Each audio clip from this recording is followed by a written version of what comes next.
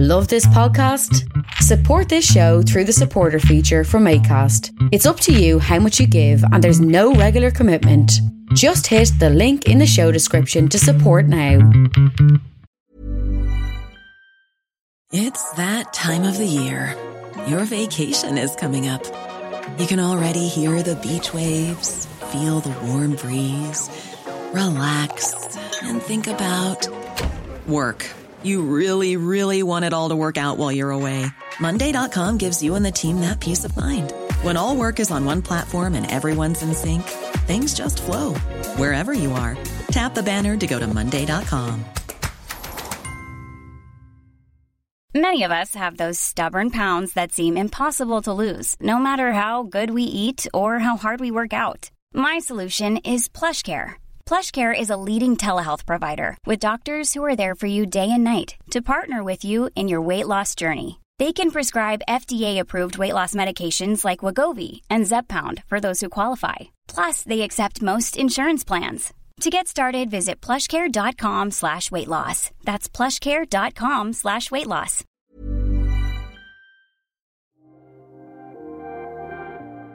Welcome to Jerusalem Unplugged, the only podcast dedicated to Jerusalem, its history, and its people. Your host, Roberto Mazza, will bring you guests discussing their relationship with the Holy City.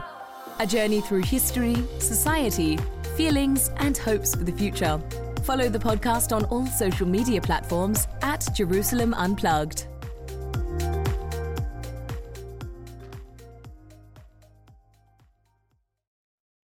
Welcome to Jerusalem Unplugged, the podcast dedicated to Jerusalem, its history, and its people. I'm your host, Roberto Mazza, and today my guest is Dr. Falestine Naili. Falestine is a historian associated with the Institut Français du Proche-Orient in Amman. Falestine specializes in the social history of the late Ottoman and Mandate Palestine and also Jordan, and has focused much on a recent research on local governance and politics, particularly in Jerusalem. She's interested in collective memory and oral history, and she's connecting the past with the present, and also she looks at this connection through the politics of heritage and folklore. Now, on a personal note, I'm a fan of their work, and I must say that a few years back in a conference, she whispered a magic word in my ears that now has become a sort of a mantra, and obviously it's also central in Falestine works, which is the concept of demunicipalizations. We will get there, but first of all, Falestine, welcome. Thank you so much for having me, Roberto. As usual, season 2, but I'm not going to change. The first question is, Falestine, what is your Jerusalem? In other words, what is your connection with the city? Well, I guess there's several layers to my connection. The first one, obviously, is personal. There's a lot of childhood memories of going to the old city with my grandmother and spending time in the city as a child. So, yeah, that's. But not being a Jerusalemite, it was a different approach. It was more of a visiting moment. So that's one level. And I remember this memory of especially the Haram Sharif as a sort of safe haven and as a sort of space for sociability in a city that sometimes as a child I already saw as rather stressful. So yeah, that's one level. Now the next level, I guess, is my doctoral research, where I tended to approach the city from the outside, from the rural hinterland, because I devoted my PhD to the village of Artas, which is 12 kilometers south of Jerusalem, and is actually linked to the city with the ancient system of aqueducts, taking water from the sources that are located in the Artas Valley all the way to Jerusalem. So, yeah, that's another aspect. Jerusalem is sort of the central city with Bethlehem as the central town. for the village of Artas. And it's the place where people would sell their produce.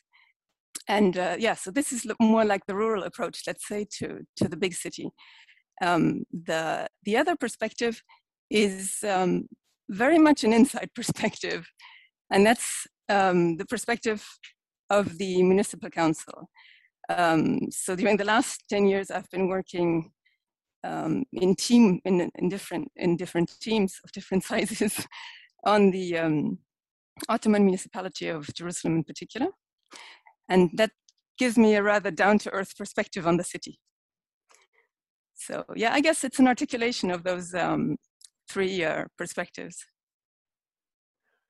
I want to start talking about the question of the municipality. I mean, Jerusalem 2021 is a large city divided in many ways with invisible borders, but we know they do exist. And in theory, there is only one municipality, which should take care of all of its citizens, but as we know, it doesn't. Now, the municipality of Jerusalem, however, is nothing new, is not a contemporary institution. In fact, it was born in the late 19th century. And I was wondering if you can give us a sense of how the municipality came about and how the Ottomans understood this institution and who did it serve? I mean, why a municipality in Jerusalem? Well, the municipality actually is not something that came out of nowhere. It's an institution that evolved from other models of municipal government without them being municipal in that sense, nor that term being used. So, of course, as you know, there's the system of guilds, the Nakib al-Ashraf, and this entire system of urban governance that predated the later Ottoman period, when municipalities sort of became formalized from the 1860s onwards. And Jerusalem actually was among the very first cities in the Ottoman Empire to create a municipal council in that sense. And that's rather significant also, and it speaks to the importance of the city on the level of the empire. Some historians in the past, when discussing a municipality, particularly under the Ottomans, obviously, they always had this kind of a negative approach. Obviously, they couldn't deny its presence, but they also agreed that it was not really effective, that certainly did not represent local people, and they had, and this is certainly true, they also had to contend with a foreign presence, particularly the consuls. So I always had the feeling, particularly, in my own work, but also reading more contemporary works, that actually the municipality had some sort of appeal, and they were able to achieve goals. Obviously, it was not easy in the general context of the Ottoman Empire. So I was wondering, what is your assessment of that institution, particularly before World War I, so before the end of the Ottoman municipality, which obviously then changed radically with the arrival of the British? Yeah, actually, I think the municipality was a really crucial institution. And it was in many ways an important link between the local level and the imperial level of politics, and between local aspirations for the city and the aspirations that the empire had at a time when it also wanted to consolidate its hold on the city. So I think that the municipal council in some ways really knew how to work within that particular conjunction, which was the end of the Ottoman period, when Jerusalem really started to grow, when its importance also on the level of the empire increased because it became a mutasarrif lek. And so all of this led to, I think, a municipal council that was rather assertive, even though, of course, as all municipal councils within the empire, they didn't have huge budgets. I mean, they had to sort of work with whatever income they could generate, notably from stores that they owned, in order to then pay for a part of the expenditures that they had to do. Then there were also some empire-led initiatives, of course, in terms of infrastructure, etc. But there was, of course, also a huge budget constraint that we have to take into consideration when we look at the actions that the municipality could undertake. I was wondering if you can give us a sense of the people that were part of the municipal council, essentially, who are these people that are either elected or, named by the Ottoman authorities? Did they represent all the communities? What kind of relationship they had with each other and with, obviously, the constituents, with the citizens of the city? Yeah, there's two really important dynamics to keep in mind. One is the censitary barrier, which meant that only men of a certain age and a certain income, paying a certain amount of property taxes, could actually vote. So this censitary barrier, of course, just like it did still in many countries in Europe, meant that the pool of voters was rather limited, and the pool of candidates, of course, also very limited, even more so. But there's another dynamic which is particular in Jerusalem, which is the Ottoman census, the nufus. During Ottoman census, only Ottoman souls were counted. And so it was clear that only Ottoman subjects would be eligible to either be electors or to be candidates for election if they had the necessary resources. And I think it's Johann Bissell who estimated that the percentage of the population who actually voted in Jerusalem municipal elections at the end of the Ottoman period didn't exceed maybe 3% of the population. Nonetheless, there was a principle of election. We're not in a logic of representation and not in a logic of quota, confessional quota or whatever other quota. We're in a logic of democratic election, however limited that right of election was. I think the work of Johann highlighted this question of the fact that there was like only 3%. But as you mentioned, I mean, given the historical context, in many places, people simply couldn't vote and there was no right of vote whatsoever. So this was a great advance. Yes, it was only 3%. And yet you have this principle of democratization, if we can use that word, which is certainly problematic. And again, I remember kind of old historiography often painting this period in time as neglected and, simply ending with sentences like, well, the Ottomans ruled Jerusalem, World War I happened, the British came, and here we are. This is modernity, this is the new municipality. But the reality is that even British Jerusalem was not born out of the blue, but the municipal institution and other institutions pre-existed the British arrival. And I think this is an important element to remember, particularly those who have no really knowledge of that part of history of Jerusalem and only look at the contemporary. But there's a long history of municipality in and of Jerusalem. But before moving to the British municipality, I wanted to bring you back to your work and focus a little bit on the surrounding of Jerusalem, because this is something that I never touched upon with previous guests. And I was wondering what was the relationship between, communities surrounding the city and the city itself. So in your case, the people of Artas. Yeah, the people of Artas had a double link to the city. It was one of the most important markets for their agricultural produce, of course, like many other villages in the area. But then there was this water link, which was really fundamental and which really structured, I think, the relationship between Artas and Jerusalem for centuries. This Roman aqueduct basically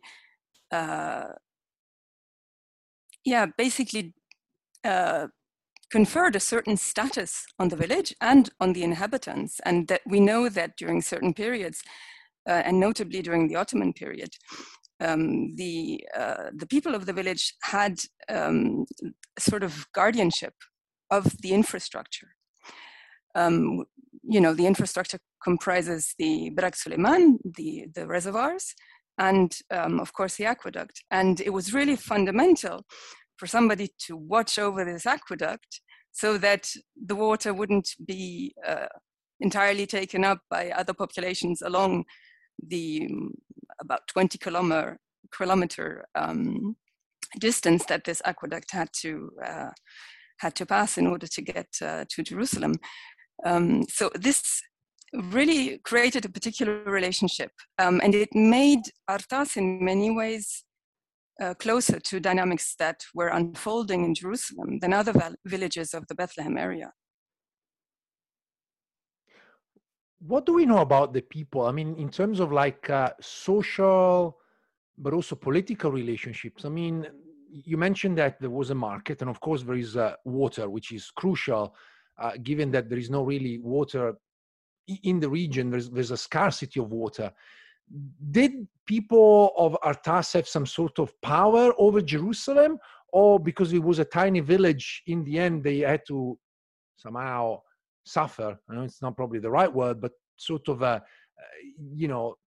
the rule of a city, and so they didn't really have this much leverage vis-a-vis Jerusalemites.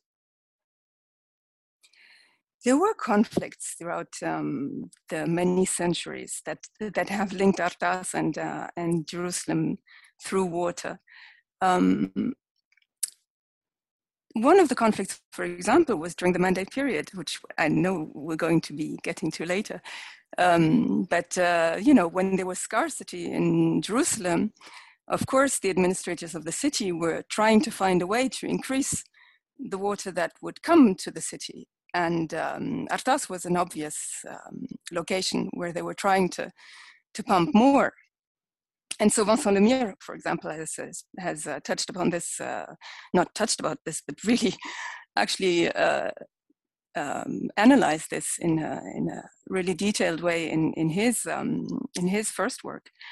And it's something that also, it's part of the collective memory of the villagers, this sense of being deprived of the very source of what forms their sustenance, because the source in the village was mostly devoted to the gardens, to the vegetable gardens. And so taking that water meant basically destroying their livelihood. And that was very austere. And that was actually a moment where the villagers sort of mobilized alongside Palestinian nationalists in order to ask for justice with the British administrators. And so it's really interesting to see how this, there was a new forum for this conflict, which now was the Mandate government, which of course had different ways of approaching it. Yeah, I guess the Ottomans and the British. I mean, there's a lot of similarities between the two, but and again, I don't know much about how the British handled this question, but I'm sure they had their own ways. Out of curiosity, really out of ignorance for the most part, who were the people in Artas? I mean, in terms of their particular religious identity, are we talking about a village that is mostly Muslim, Christians, mixed? Actually, Artas is a Muslim village, but it is located next to a Catholic convent, the Hortus Conclusus, which many of you might know, because it's also sort of a picture postcard perfect image of this white convent in the middle of the Green Valley. And it was actually built in the very early 20th century at the initiative of Uruguay. So it was mostly a Latin American sisters convent. I remember reading about it when I was working on the diary of a Spanish consul during the First World War. He loved going to Artas, to the convent, and mostly because, again, they were Spanish speakers. And he mentioned occasionally, obviously, Artas, the villagers, and the question of water, but I was never really able to gather the details about who are the people, the villagers, in general. So it's interesting, like just to sort of map not just the city, but also the surrounding, which is part of the city in itself. I want to move to, further up sort of a chronological ladder. And you co-wrote an article with Yasmin Afcher and Vincent Lemire. I think it was co-written, but you might prove me wrong. The Chronique du Mort Annoncé, la municipalité ottomane de Jérusalem dans la tourmente de la Première Guerre mondiale. So, my French is not great, but essentially the chronicle of a death foretold and the Jerusalem Ottoman municipality during the First World War. And I was wondering if you can give us a sense of basically this passage, because what we have through your work is this late Ottoman, the war itself, which proved to be, from obviously perspective, a later perspective, proved to be the end of the municipality. And then, of course, later on, the British. So how did the municipality of Jerusalem work, if it worked, during the war?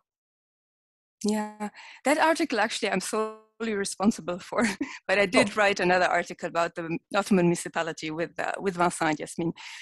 So yeah, that article tries to look actually at the very last daftar, the very last register of municipal council minutes that we have available for 1917. And it's a sad document to read in many ways. Especially when you know what stood at the end of it, but even so, it's very different in its contents from what we read before. There's new protagonists, and we feel that there's a new role for the municipality that didn't assume in that way before. And if we read it at the same time as these crucial resources that are constituted by Wasef Jawhariya's journals and Turjuman's journals, then actually we get a real sense of the shift in the role of the municipal council. The municipal council actually during that period sort of had to, at the same time, assume its role of in some ways a caretaker of the population. But as Wasef Jawhariya tells us, it also played its role, the gendarma of the municipality also played their role in confiscating goods for the army. And that was something that was, of course, a very austere measure for the inhabitants of Jerusalem. And so the relationship, which traditionally hadn't been antagonistic, started to change during that period. But it's interesting, we feel that it's really a city in crisis. At the same time, here and there, we see that there's still plans for the future. There's one decision relating to a new project for a municipal park, for example. It's interesting to read that in the midst war, the sort of issues that come up during war, like epidemic outbreaks, etc. So it's a very interesting register to have a look at. We also noticed that the store owners changed. I mean, the municipality generated a lot of income through renting out stores that it owned, especially around Jaffa Gate, Bab al-Khalil. And all of a sudden, we find women renting stores. So this also goes to tell us, how the demographic changes affected the city. It's fascinating that in this period of time, as you mentioned, there is a war going on. There's tragedy throughout the city, poverty, starvation, sickness. Through the diaries of Wasef Jawhariya, Ihsan Turjuman, you get also the sense of a, position of women, in particular many that had to turn to prostitution in order to survive and have their children survive in the war. And yet you have urban planning.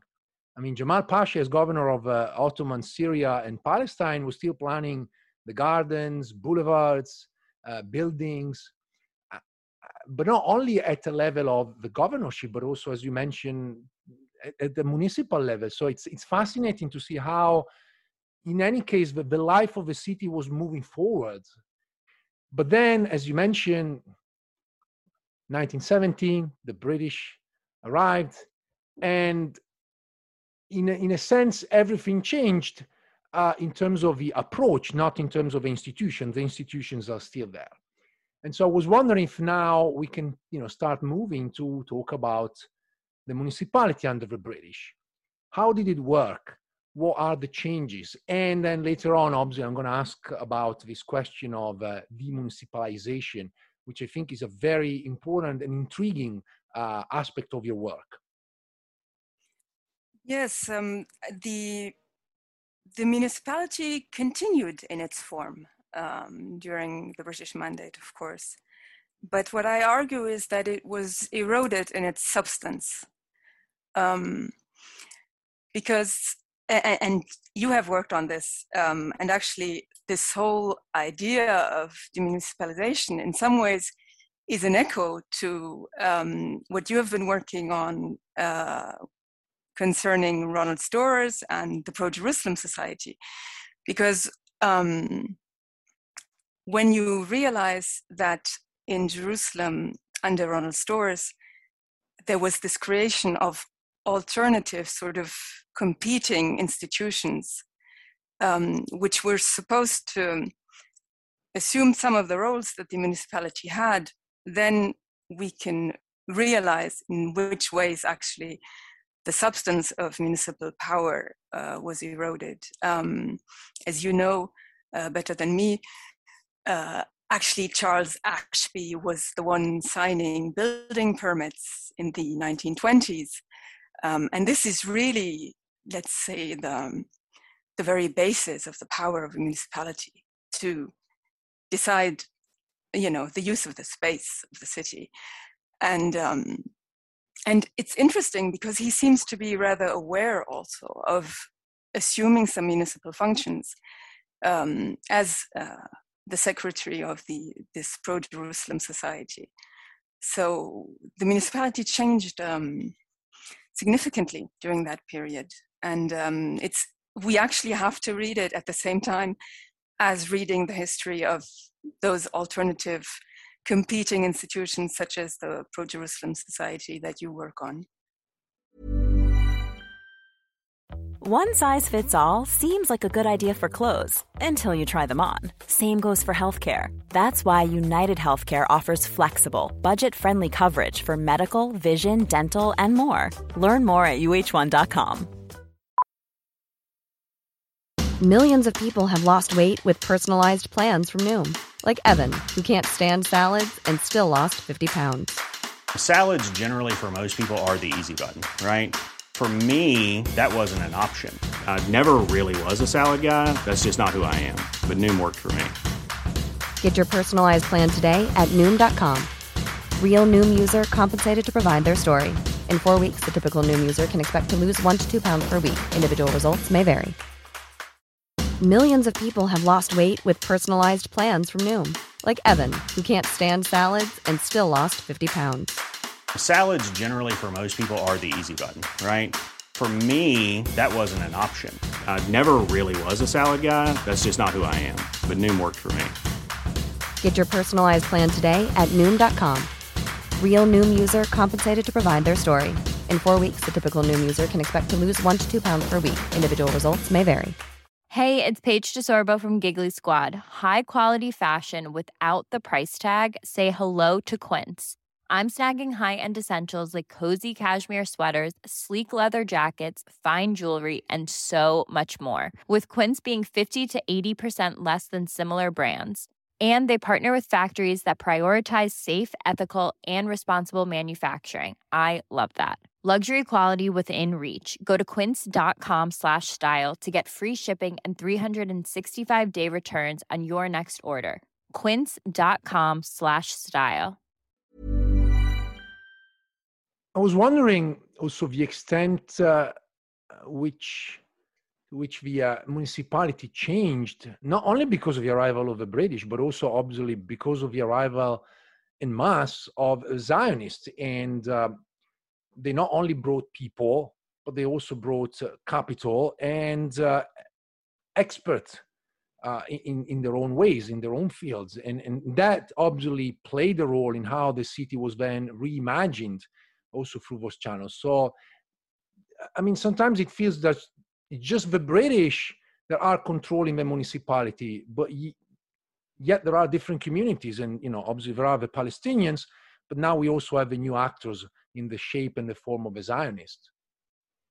Yes, precisely. And it's interesting, when you look at the composition of the pro-Jerusalem society, you see that there's a different logic at work. It's a representational logic, and it's a confessional logic, because, you know, it's now the idea is to have the different patriarchs and the different representatives of different religious groups, some consuls.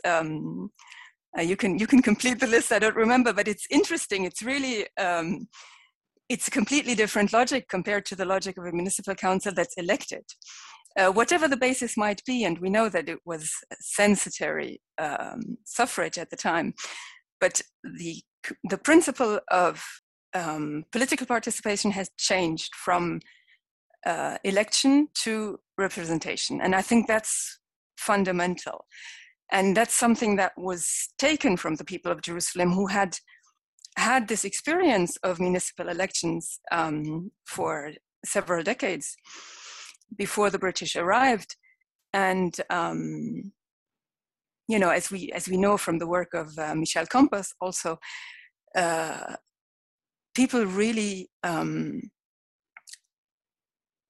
made use of the liberties that they had in such moments as the 1908 revolution, and even if many of that didn't lead to, you know, whatever ambition was there, it forged a certain level of expectation, and I think that expectation was completely disappointed. And you know, we can read it in Wasef Jawhari's diary. He was happy, first of all, to be liberated from the Ottomans, and then slowly he sobered up, and he actually became very disappointed with the sort of system that he saw evolving around him under the British mandate. Love this podcast? Support this show through the Acast supporter feature. It's up to you how much you give, and there's no regular commitment. Just hit the link in the show description to support now. Yeah, particularly because he was working for Ronald Storrs. He was working in that department. So he could see firsthand how the city was being rebuilt or being built and also planned. So I guess at some point his anti-Ottoman fervor changed, and he became a little bit more conscious of the fact that actually, you know, the British were not really bringing what he might have expected, probably.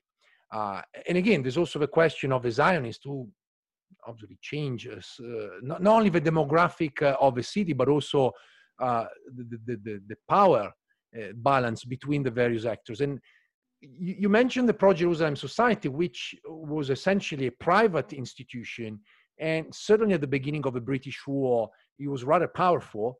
But then with the institution of a Town Planning Commission, we have a proper classic British institution taking over, where there's a sort of a different hierarchical structure, and also more elected officials are part of that. So I was wondering, you know, first of all, what was the Town Planning Commission and how it relates to the municipality and how they worked together and planned Jerusalem during the mandate? Yeah, I had a chance to work a little bit more on that since I first published on this issue of demunicipalization. So as you said, the Town Planning Commission actually took over from the Pro-Jerusalem Society in 1920. And it was then responsible for defining the city's boundaries, zoning, and for arranging 8 new neighborhoods in the new city. It also retained the right to review all building permit applications, as I said earlier, thus really taking what sort of constitutes the physical basis of the power of the municipality. And it was also the only body that was authorized to receive complaints about urban planning. So in many ways, the Town Planning Commission had a much more decisive role compared to the municipality. The municipality, in some ways, had to execute what the Town Planning Commission decided. And yeah, that was a clear change from prior dynamics, notably under Ottoman rule. You mentioned earlier that this idea of demunicipalization is about erosion of power. And I was wondering if this, what you just mentioned, the fact that in the end, it was the Town Planning Commission dictating what the municipality could do, is the very heart of this idea of demunicipalizations. Because one thing that struck me is that we've been talking about this for quite some time, and we never mention mayors. It looks like they're not really relevant. When you look at and you think about municipalities nowadays, but even obviously in decades earlier, you often have, mayors who do represent the municipality, and in a sense, they represent the city. But here it seems like they're not really relevant. Yeah, I think the vision that the British had of the mayors was more representative, again, rather than political. And it's a message that they expressed also by dismissing, for example, Musa Qasim al-Husseini in the early 1920s. Because when his role became political, I think it was Ronald Storrs who told him, well, basically you decide either it's politics or it's city administration. And a similar message was addressed to Hussein Fakhri al-Khalidi, who was mayor during the Great Arab Revolt. And when he took sides with this revolt, he was dismissed and he was sent to the Seychelles into exile. So it was clear that for the British, the municipality was not a locus for politics. It was a locus for urban governance in the very technocratic sense of the word, and for what they called maybe the good management of sectarian strife. Because there's an interesting dynamic. I mean, at the very moment where there's a sense that the very basis of representation is changing and of political participation is changing and is becoming more and more confessional. The British also seem very concerned with sectarian strife. So it's almost as though they were afraid of what they were creating with their own policies. They created electoral wards along confessional lines. I mean, if we look at also the issue of municipal council elections, I mean, it's very interesting to look at the rules for suffrage that were being discussed in the 1930s, because they have a difficult time deciding how to actually limit the right to suffrage, since it was so difficult in any case to sort of create some system of elected representation on the level of the whole country. I mean, that was basically over from 1923 on. That was clear there would not be a legislative council. Their hopes turned towards the municipalities, and they thought that maybe those could be sorts of testing grounds for local democracy and for self-governance, because in some ways they were also supposed to encourage that as part of the mandate. But yeah, they could not decide how to work on municipal suffrage, thus decided for a while to actually stay with the Ottoman suffrage system. And when it came down to drafting a first bill about municipal elections, we can see this hesitation in the archives, actually. How do we call the people who are going to have the right to vote? Are they Palestinian citizens? Are they inhabitants of the country? Are they townsmen? What age do they have to be? How many pounds of taxes do they have to pay? I mean, all of this you can see, in the archives.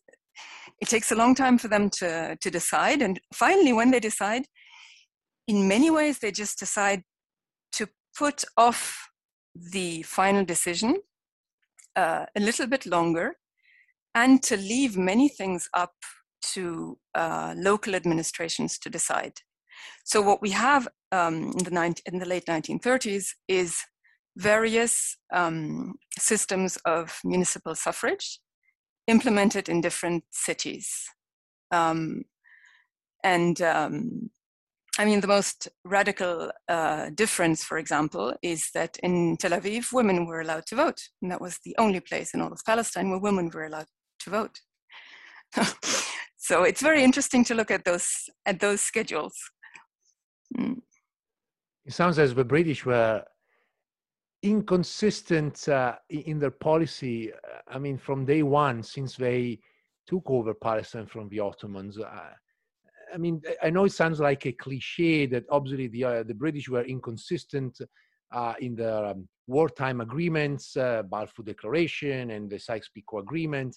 And, that's one level, but from what you said, and also from the work of many others, you really get the sense that the British never really understood how the dynamics worked in Palestine, and they reacted only locally, creating this microcosm where you have all of these different rules and regulations for which, in Haifa you can do something, but not necessarily in Jerusalem.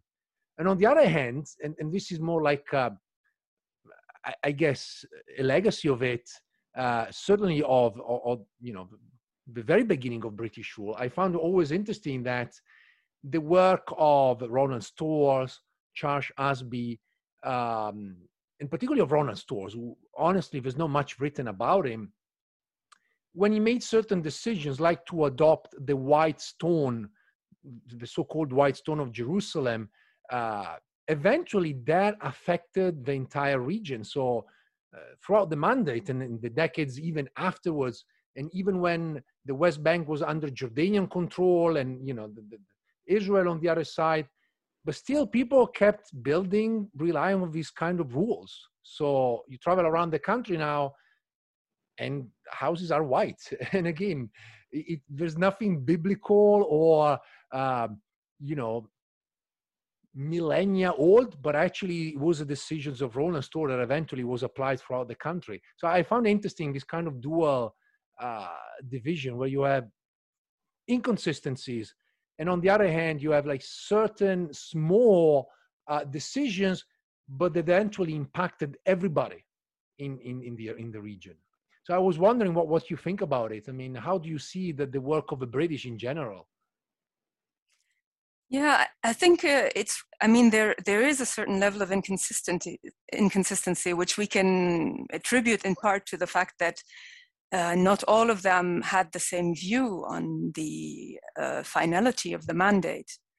There were some clearly pro-Zionist mandate administrators, and there were others who had a very different kind of view. I also find it interesting to look at the sort of colonial replication of models. And Nicholas Roberts has done this really nicely in analyzing the Supreme Muslim Council, which was this bizarre creation in some ways of the British administrators, who wanted to find a way out of this difficulty of not having an Arab agency as the equivalent of the Jewish agency. And so they created the Supreme Muslim Council and decided that this was going to now be the main representative body for Palestinian Arabs. And so I think it's fruitful, and I'm looking forward to reading more about these sort of comparisons, actually, about British colonialism, for example, in India and in Africa, and the way these models sometimes then were exported. And it makes some sort of erratic decisions maybe a little bit more understandable, because they do hark back to an experience, even if that experience wasn't Palestinian, even if it was Indian or Kenyan or, yeah. And in a sense, this makes Jerusalem part of the British Empire, something that many scholars, but I think also people never really thought and realized that for decades, Jerusalem was part of another empire, not the Ottomans, but the British. And in that sense, it was interconnected with all the other places around the world that the British controlled, from Northern Ireland to India, Canada, South Africa, obviously, various African countries and territories, and it all connected. And probably there, the locus of this inconsistency, sending people with no expertise of the region, but they did understand the empire. And so maybe even for us, it's hard to understand.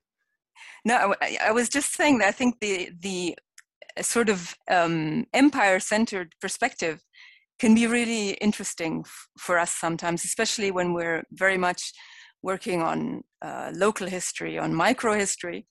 It's really rather breathtaking to see how we can compare this on the level of the empire. Mm.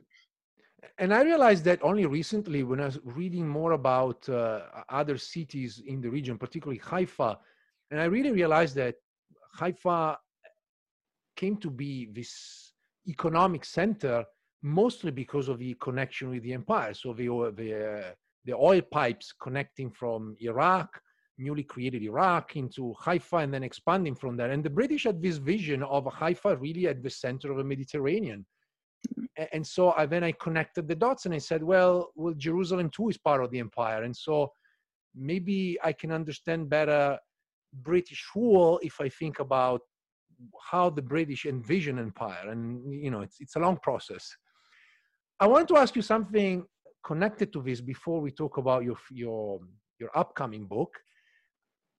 Do you see any legacy of the Ottoman and the British municipality in the post-1948 era, which also meant, two different municipalities up to 1967, and then once again brought together after the Six-Day War, of 1967. Do you see any legacy, anything that has remained and is still somehow part of a functioning system of a current municipality?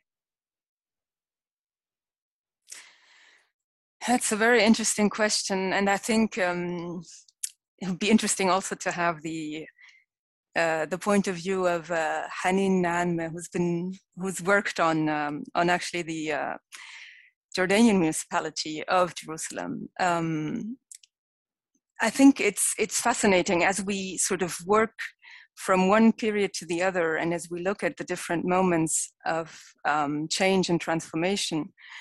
There's always some things that remain for the post-1948 municipality. It's interesting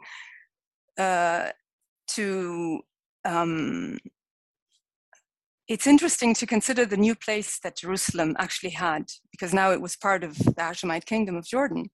So it was a real shift in terms of the centrality that Jerusalem had under the British Mandate.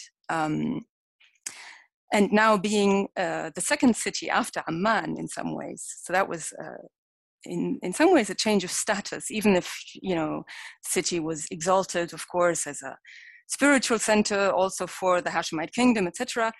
There was a shift. And with the 1967 occupation, the municipal council of Jerusalem, East Jerusalem, did not end. It moved to Amman. And so that's also interesting to look at a municipal council in exile. What does that mean to continue working as a municipal council while you have been displaced and dispossessed? So that's also fascinating, and it's work to be done, for sure. One thing that struck me in the recent crisis in Sheikh Jarrah, which is not recent, it's been going on now for a decade, it's the fact that there's been a growing interest in the Ottoman municipality, and people began to look for tapu registry, basically cadastral registry, in order to prove who owned what and whether it was owned or rented. And so in a sense, it's like, well, the municipality was there for a reason, and they did their job. They recorded that. Now, most of the records are in Istanbul. They're not necessarily accessible. But I guess for me, it showed the centrality of the municipality. As a record keeper, and, now obviously the current situation is dramatic and very problematic, but again, the municipality is central because they keep these records and can help people, sorting out issues. Now, obviously, Sheikh Jarrah is another story in that sense, but it really brought back this sense of the importance and centrality of the municipality. Yeah. I was wondering what you think about it. It reminds of the centrality of the municipality and of the centrality of municipal control over the space of the city. And I think this is also one of the issues of this dynamic of demunicipalization that occurred during the British mandate, because actually the municipal council, while it continued to exist, did not have any mastery over the space of the city anymore. And that's actually fundamental. In some ways, if you uproot a municipality, then it can't really it can't fulfill the primary function it has. Well, I guess it feels like maybe we can say that if you uproot the municipality, in a sense, you take away not necessarily the soul of the city, but certainly a major aspect of the city itself, something that keeps the city together, at least in administrative terms, but also probably I would say even more than administrative terms, because eventually the municipality is about services, about trying to mediate between people, and also thinking about the future, because that's what the municipality is for, is to gather plans and think about expansion and new businesses and new ideas about the city itself.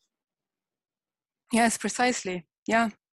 And that's also what was dramatic actually during the British period, because this role of town planning was not among the prerogatives of the municipality anymore. That was the Town Planning Commission now, which was very much working under the influence of the High Commissioner. So it was very much of a British-dominated instance, with a lot of input from Zionist leaders, but with virtually no connection to the municipalities.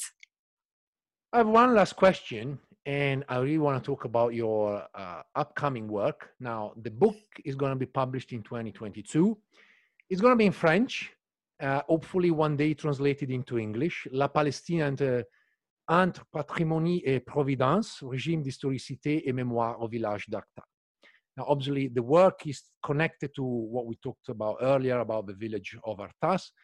But can you give us a sort of a flavor of the book, and what will readers find in the book? Yeah, actually, it's a book that takes Artas as an observatory for the first instances of European and American presence in Ottoman Palestine, and also of the echo of that presence in collective memory.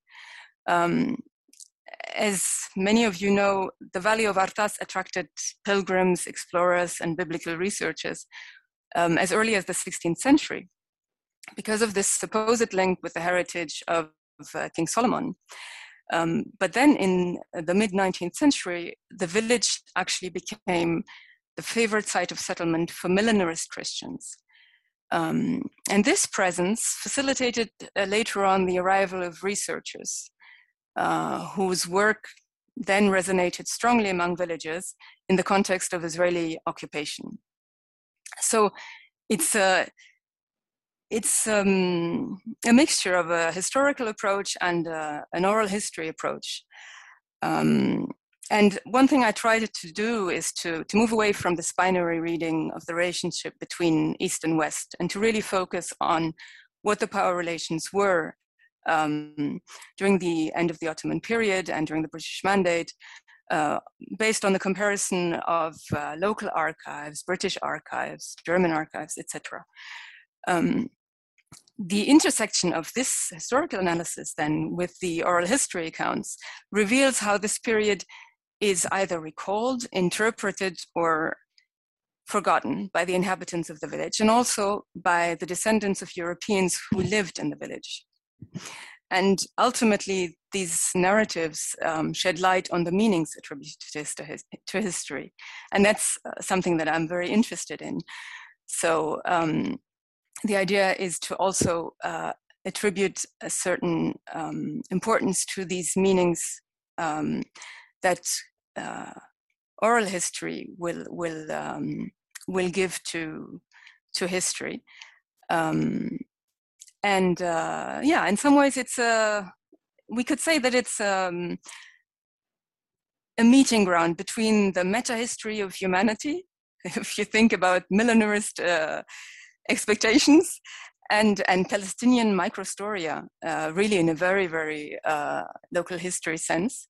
And at the same time, it tries to open up a new perspective on a period that was really pivotal for Palestine. Is there anything I didn't ask you about the municipality or Artas that you would like to talk about?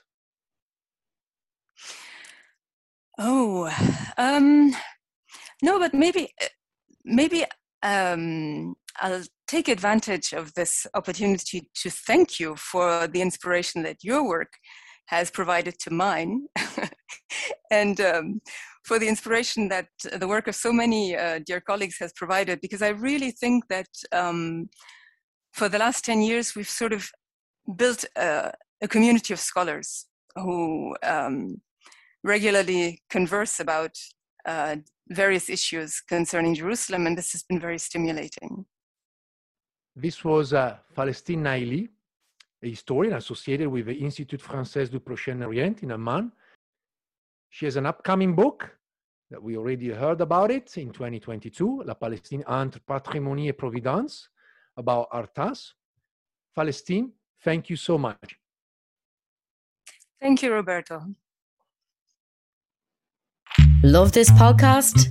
Support this show through the supporter feature from Acast. It's up to you how much you give, and there's no regular commitment. Just hit the link in the show description to support now. Hi, I'm Daniel, founder of Pretty Litter. Cats and cat owners deserve better than any old-fashioned litter. That's why I teamed up with scientists and veterinarians to create Pretty Litter. Its innovative crystal formula has superior odor control and weighs up to 80% less than clay litter. Pretty Litter even monitors health by changing colors to help detect early signs of potential illness. It's the world's smartest kitty litter.